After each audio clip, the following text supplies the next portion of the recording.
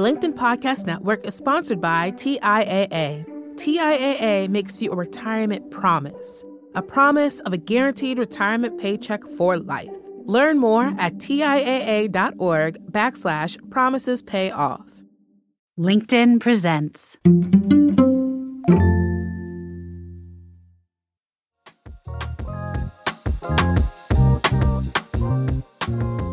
This week, we are bringing you another Sparked Hot Take segment where we tackle hot topics in conversation with expert guides from the Sparked Brain Trust. And today, we are hearing from Charlie Gilkey about a very important and timely topic. Charlie is a strategic advisor, executive coach, founder of the Productive Flourishing Consultancy, author of the multi-award-winning book Start Finishing, and the creator of the Momentum app. And today, we take a deep dive into team habits and look at how the past few years of global disruption and rapid change have forced us to really re-examine what it means to belong and feel supported in our workplaces, and what habits and rituals might support this. Charlie gives us some really interesting and useful insight on how we took for granted the social fabric that just kind of existed in workplaces before we went remote. And we ask, how do you express the language of belonging and inclusion in remote teams versus co-located teams? And he offers a powerful question to ask your employees and colleagues to build belonging and the habits of belonging within your teams. Enjoy this Sparked Hot Take on workways, team habits, and the importance of cultivating belonging and inclusion in all workspaces. I'm Jonathan Fields, and this is Sparked.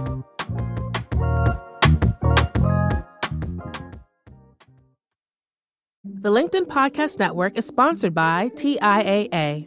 In the last 100 years, we've seen financial markets swing, new currencies come and go, decades of savings lost in days, all showing that a retirement plan without a guarantee, quite simply, isn't enough. So more than a retirement plan, TIAA makes you a retirement promise, a promise of a guaranteed retirement paycheck for life, a promise that pays off. Learn more at TIAA.org/promisespayoff. The LinkedIn Podcast Network is sponsored by HubSpot. More to-dos, less time, and so many tools to keep track of. Doing business can be hard, but you don't need a miracle to hit your goals. You just need HubSpot. Their all-in-one customer platform can make growing your business infinitely easier. Imagine this: higher quality leads, fast closing deals, wildly happy customers, and more benchmark breaking quarters. It's not a miracle, it's HubSpot. Visit HubSpot.com to get started today. Charlie Gilkey, Mr. Professor, Doctor. It's always good to be hanging out with you, talking about ideas that matter, especially in the world of business. I love talking with you about a lot of the work that you're doing also, because it tends to be really different than the work that I'm doing and the folks who I often work with. And you often have this really team dynamic focus, leadership dynamic focus. You go in, you'll work intensively with leaders and teams. So you see different things. And often, because I feel like you have such a grounded, calming presence, I sense that people share things with you in team context and leadership context that they might not feel comfortable sharing with others. So I want to mine what you have been noticing lately in the context of teams and leaders in the work world that we live in, because there is so much going on. There's so much spinning in people's heads. What are you seeing as sort of like a really hot area of inquiry, conversation, sometimes struggle, even conflict maybe, that we can dive into in today's conversation? I love that setup, because it's always been present in my work, but the pandemic really heightened it. And largely, there's a lot of conversations either about workways or team habits. I'll unpack each of those, right? Each of those two different concepts. But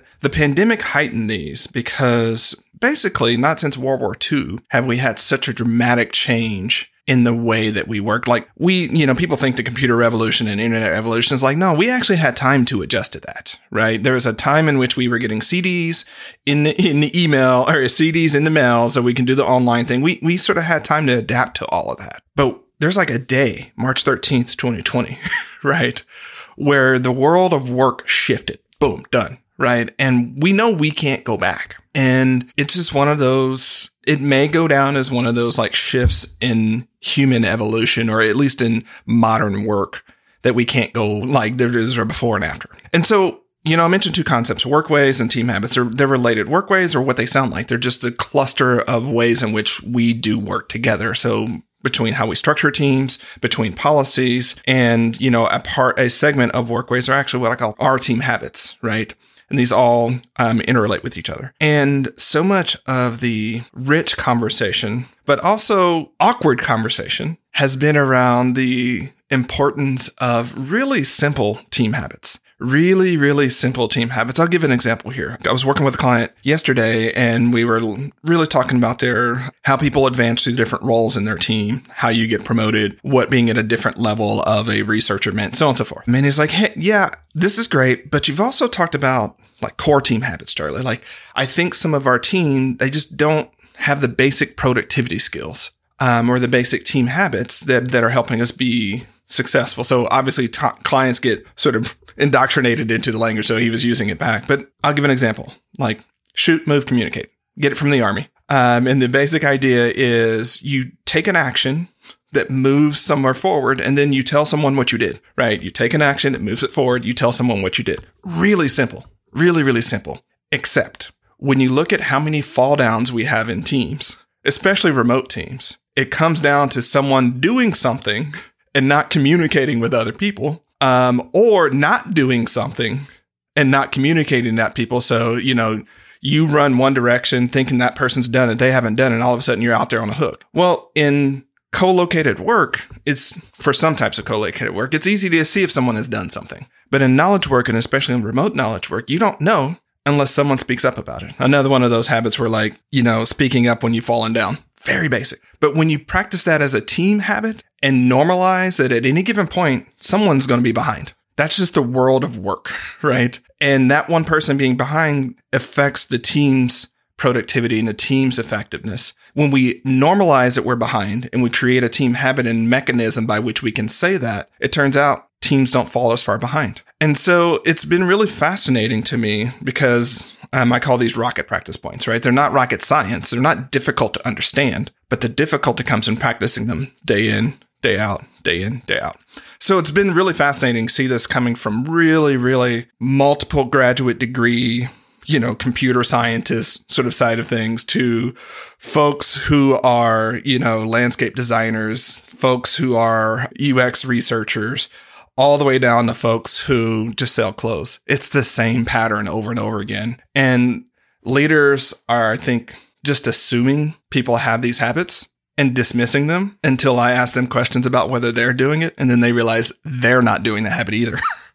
So that's what's been really fascinating for me for a while. Yeah. I mean, the notion of really, I love the two phrases, and I've heard you use them before in conversation with me, work ways and team habits, and the way that they sort of like weave together. And yeah, I mean, I feel like those two things were probably huge issues, in before times. But now when you've got first a tremendous amount of disruption, a tremendous amount of people re-examining how they want to work, what they want to say yes to, what they want to say no to, and a tremendous amount of disruption in the mode of work and the channels of work and the channels of interaction and shared accountability, shared communication, shared progress tracking. It's almost like everything got blown up all at once. And like you alluded to, is this more disruptive than the dawn of the internet, or maybe not if you look at just sort of like the mechanism, but if you look at the compression of time that's built into like our ability to adopt and adapt to like the profound level of change. Yeah. Like this has not happened in our lifetimes before. And if we discount that, if we just write it off, and say, well, I can point to another point in time where there was equal level of like delta of actual change. It's like, yes. And you've got to look at the compression, like our human capacity to adopt and adapt. It's pretty limited. And we like to think of ourselves as much more agile than I think we often are. And I think not actually owning that, not being honest about it, can really trip us up. Absolutely. Well, it's infinite over time, right? If we have 1,000 years, like when we take that perspective, humans as a species can and will adapt. We've shown that, right? But an individual human in a lifetime, there's only so much we can pick up at the same time. And I do need to, this might take us a little bit further afield. I think the pandemic happened conjunctively in time with the Me Too movement and the Black Lives Matter movement. And there's this sort of massive understanding that the system is not working. There's massive problems with the social order that we're in right now. And then we have this massive disruption to the way work works. And those conjoined at the same time. So like when people were talking about, essential workers going back to work, not going back to work, and they were focused on the mechanics of getting folks back to work, I was like, I don't think you're recognizing how many people are looking at the situation and saying, I'm opting out of this situation. I'm opting out of the norm that has been presented in front of me. And if we don't have that conversation, then people are going to do what they're doing, which is show back up to work only when they absolutely have to, when the pain of not working and getting the paycheck is higher than the pain of, of what they're currently doing. So we have these two things going on at the same time. And I say World War II because in the United States, happened in the world, but I focus on the United States, the myth of it is a lot of the men went to war. Women went into the factories, into the workplace. Production scaled at such a rate that we had to figure out as a society not only who's doing the work, but how work at that scale can happen. So it was a compressed amount of time. And, that was that last sort of chunk. And we're still dealing with ramifications of that. Now we've got this sort of scenario going on. So it's a huge issue. And I think what it's coming to is much like a personal habit. When you really look at the list of personal habits that lead to thriving, they haven't changed much in the last 3,000 years, right? We've been saying the same things in just different context. And the simplicity of them, I think, is what trips so many people up. Like, oh, I figured it out. No, you haven't figured it out. I was working with another client doing another facilitation, and they're like, we got it, Charlie. I was like, you haven't begun to get this, right?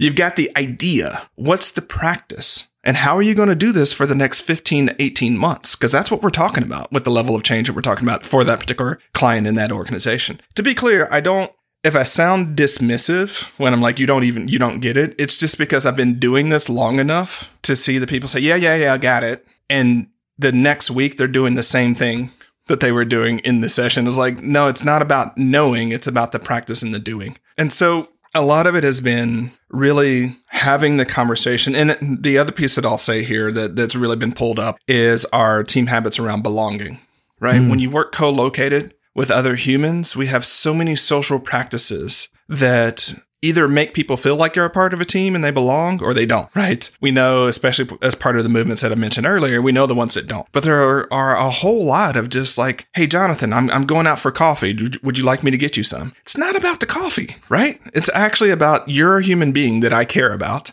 I thought about you. I probably know your preferences. And I took that 15 seconds to engage with you, not about work, but as a human, to see if I could support you. We don't have a lot of virtual analogs to that, right? And especially when you start looking at Zoom fatigue and things like that, it's like you don't want yet another Zoom meeting. But how do you express this language of belonging and appreciation and inclusion in a virtual world or in a hybrid world so that people feel like they belong? And that's where so much of a lot of the tension and a lot of the burnout we're facing.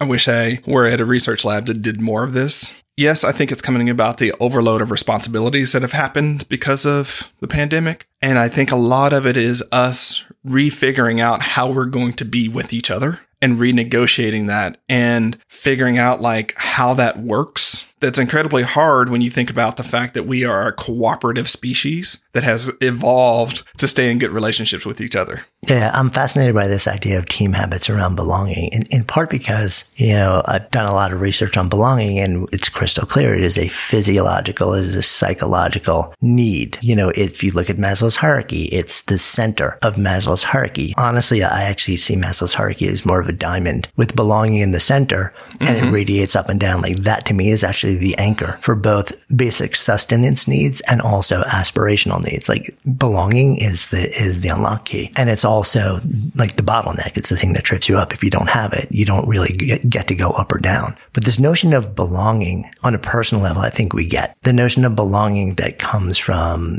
work. It's interesting, right? Because and Robert Putnam writes about this in Bowling Alone, and so many other people have written about it since then, about how for generations we found belonging in faith-based communities, in work. Work was definitely a source of belonging in local associations and leagues, the title of the book, literally bowling, your local bowling league, your local, whatever it is. And those sources are either going away, they don't exist anymore, or they no longer provide that. So I think we get that and we feel the loss in a personal context. But what you're talking about is, if we hone in on one of those, the notion of work as a really powerful, invaluable place where we get to feel a sense of belonging. That was fraught in my mind. I mean, we saw that crumbling, as I just described over the last generation, even before, everything started to go remote. We know that, depending on who you are, you never felt that. In fact, you felt the exact opposite. And I think a lot of our eyes,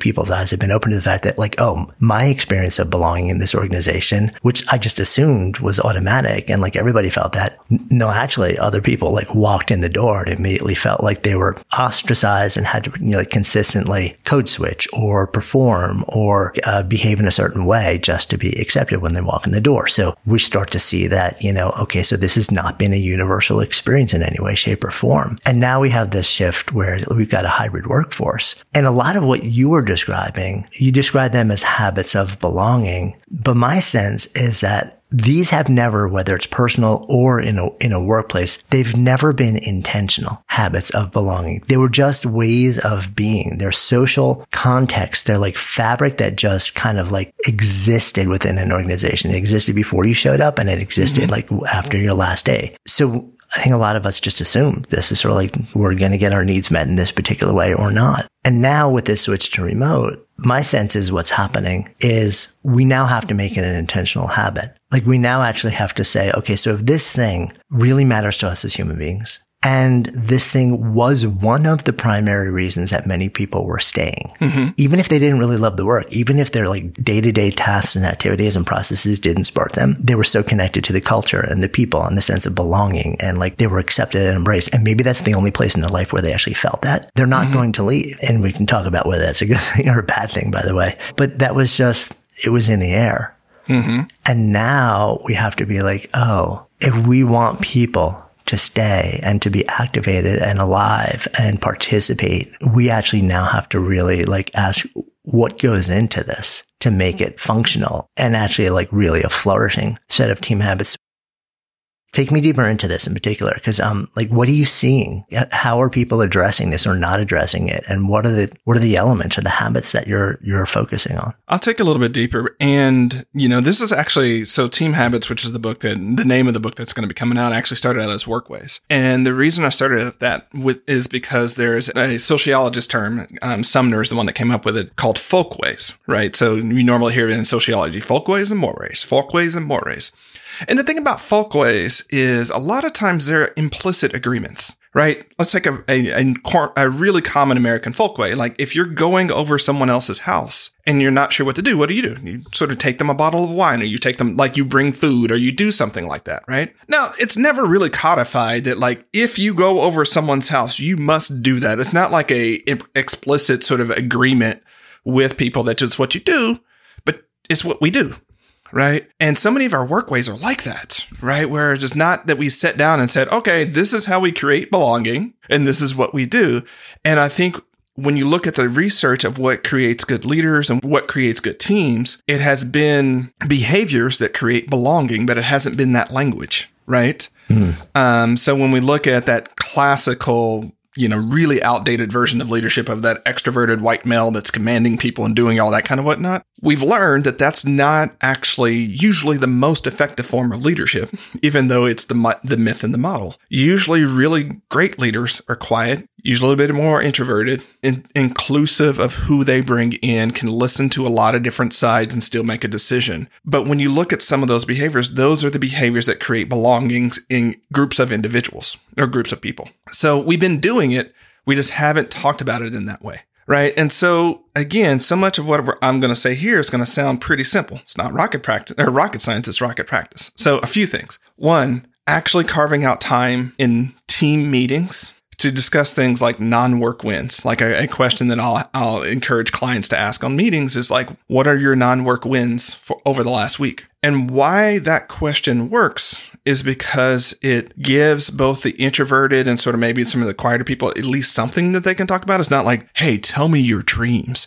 That's too much. That's way too much for a lot of folks, right? But I can celebrate that, like, over the weekend, my peppers turned and, they're starting to be, and you learn a lot about me, and that creates both weak and strong ties and conversation points for us to show up. And maybe I grow tomatoes, you grow peppers. Well, guess what? All of a sudden, we are that much tighter into a community, right? So other simple things like being super intentional about how what you call meetings. So inviting a bunch of people who don't feel like they're either marketers or strategic thinkers to a marketing strategy meeting means that entire meeting, for those folks that don't feel like they belong there, they're like, why am I here? How do I contribute? So on and so forth. Just thinking about changing the name of that to be much more pointed and thinking about who's in the team. So maybe it's not a marketing strategy meeting. Maybe it's an event planning meeting. Okay, well, I know I do events and I know I plan. I can show up. Well, it might actually be doing that same work. I think for leaders, and Douglas Conant and Mette Nørgaard wrote Touch Points. And some of the things that I continually coach clients on, executive coaching clients, is just baking 10 to 15 minute touch points with their teammates every day. Like the points in the hallway, not the long performance meeting, not the long sort of feedback session, but just touch points that help them understand their team. Hey, how's your kid doing? Hey, I know we talked about that thing. Are you doing all right with that? Right? Whatever that is creates that sense of belonging and relationship without it being unprofessional. Right? And so a lot of times, Jay, folks are like, really? It's like that's what I need to do. And I'm like, try it for a month and see what happens. And inevitably they'll come back and be like, you know what? There's less friction in the team. We seemed like projects are going smoother. They seem to be performing well. Like, they're showing up engaged in meetings, and sometimes they won't see the link between some of these things and those belonging practices. And so it's a weird thing. So the Gottmans have made a really good point that, some people in a relationship, I'll use the metaphor they use about, or the context they use about sex, but it applies more broadly, right? Some people need to feel connected before they can do that activity, right? Some people, and it's gendered. So in our society, women, largely speaking, need to feel connected and need to feel that sense of emotional intimacy before they can have sexual intimacy. There are others that need to have that activity to feel the intimacy. And so the world of work gets really weird, because if you walk down the shelves of the romance, the romance aisle, and the relationship aisle, and you think about the questions that are asked there, like, are they the one? Are we going to be a fit for life? Like, what are our future plans? How do we avoid conflict? Okay, those are what's on that aisle. If you go down the business aisle, we're asking the same questions. Is this job the one? How do I work well with my team? Like, is this company for me? How do I, they're the same basic human questions. So it gets really strange, because in any good system, workways and team habits are systems, our normal sense of cause and effect gets wonky. Usually we think we have to have belonging to have high performance, right? Or we have to have performance to get high belonging. The way systems work is each feed each other. There are some people on your team that the best way to get them into belonging and connection and rapport is actually to win and do great work together, right? You got to get into the work, do it together. Great stuff will happen. And then they'll feel connected and bonded and things like that. And they'll go to hell and back with each other. Other teams, you need to have a lot of the belonging first, and then they'll do great things and go to hell and back with each other. So as a leader and as anyone on a team, you're always modulating like who's needing what to really create this interdependent feedback loop. Yeah. And anyone who's led any team or like more than one team knows that there's that moment where you're like, okay, it's time for a team building exercise. And you'll see if it's a big enough team, you have enough people in there, half the people, whether they're doing it overtly or not, are going to be rolling their eyes and being like, can we just get to work? Mm-hmm. Yep. And the other half are like, oh, this is awesome. Like, this is going to really help us feel connected, and then we'll be able to do our best work. Mm-hmm. And yeah, and it's really interesting to sort of like notice how people are differently wired that way. And you can't just assume that everybody's the same and then treat them the same. It is really interesting. Like at the end of the day, it comes down to it's all personal. And even, as you were talking, like for a moment, I was thinking, wait, like, so as a leader, you're saying just set up a whole bunch of additional meetings for people on your team, just one-on-one, because people these days are like, please do not add anything else to my calendar. And that's not what you're saying. Like I had to make the quick translation. What you're saying, if I'm hearing it right, is no, literally like touch base for a short amount of time, not for the purpose of making a decision or solving a problem, but simply for the purpose of saying, I see you. How are you? And that's it. Like nothing has to be solved. Nothing has to be figured out or decided. Like that alone has value, and it doesn't need to be long. In my calendar app, like my standard block, if somebody wants like to get on my calendar, which I generally don't make available to anybody anyway, because I don't even have time for that. But I set it, it's like, I think it's 15 or 20 minutes now. And people are like, wait, but isn't like the standard appointment, no matter what it is, an hour or half an hour? I'm like, why? Why? Yeah. I'm glad you mentioned that about, no, I'm absolutely not saying, hey, go add a whole bunch of extra work and meetings and things to your calendar. What I'm actually suggesting, and I talk about this in a chapter of the book when we think about the building blocks of a meeting, that one of the building blocks of a meeting can be around belonging. And what I'm what I am suggesting is we can take the waste out of some of the stuff we do. Like, there's that whole meme of like, don't send the meeting invite, send the email. I'm like, send the email about the updates. Yes. But let's reclaim some of that time to come and actually have some of the belonging conversations. And again, they don't have to be deep soul ones. They can be, what are your non-work wins? What were the highlights in your work over the last month? And you do this in a team setting. That's the important, because you're trying to develop interpersonal relationships between each member of your team and not just the leader teammate dynamic, right? If that's the only dynamic that you have, most of your work as a leader, most of your work is going to be running around for 6 different people, trying to get 6 different people to do something versus being able to have one message that the rest of the team can then move forward. So it's really about taking the things we're doing that are either not effective to start with and or are pushing us further away from belonging, and editing those out, re-stealing that time and saying, you know what, we're going to take 5 minutes. And Jonathan, you'd be surprised how much you can do in 5 minutes. I call it the gift of 5 minutes in a meeting, because in 5 minutes, you could actually connect with each other, talk about what's exciting you outside of work. You could come up with next actions from the meeting, right? So that everyone knows what needs to be done. Or you could actually say, you know what? We're done. Let's all just take 5 minutes and go chill and do something. Like go walk around the block. Go like have coffee with you. Like, let's get out of this because we did what we needed to do. Why are we a slave to an hour or however long the meeting is? So you can do a lot of things in 5 minutes as a team. And that's what I want to say here is so much of my current work is about shifting the responsibility from just being the manager or the leader. Because in our team and in a way that I'm talking about it, these are the 4 to 8 people you spend 80% of your time working with day in, day out. You don't need higher headquarters to tell you can do something. You don't need permission from your manager. You don't need anyone to say, hey, how about you schedule 15 minutes and catch up with each other? You can just do that. It is your team. And when we make our team's life work better, when we make our team's life better, we make our work better.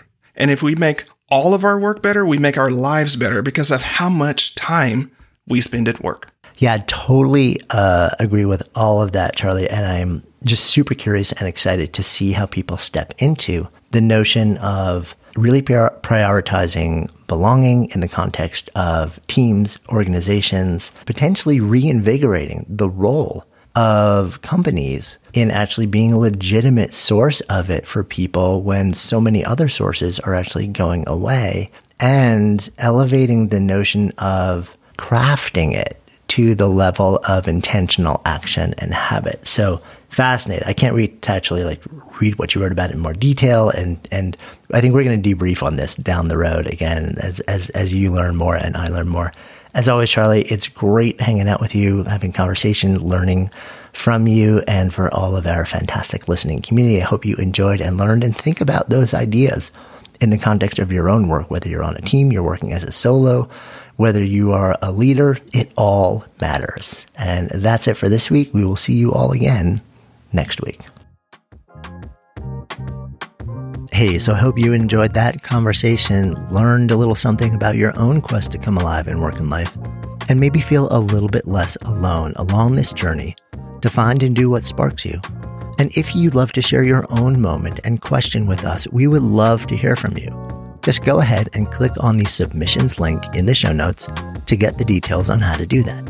And remember, if you're at a moment of exploration, looking to find and do or even create work that makes you come more fully alive, that brings more meaning and purpose and joy into your life, take the time to discover your own personal Sparketype for free at Sparketype.com. It'll open your eyes to a deeper understanding of yourself and open the door to possibility like never before. And hey, if you're finding value in these conversations, please just take an extra second right now to follow and rate Sparked in your favorite podcast app. This is so helpful in helping others find the show and growing our community so that we can all come alive in work and life together. Until next time, I'm Jonathan Fields, and this is Sparked.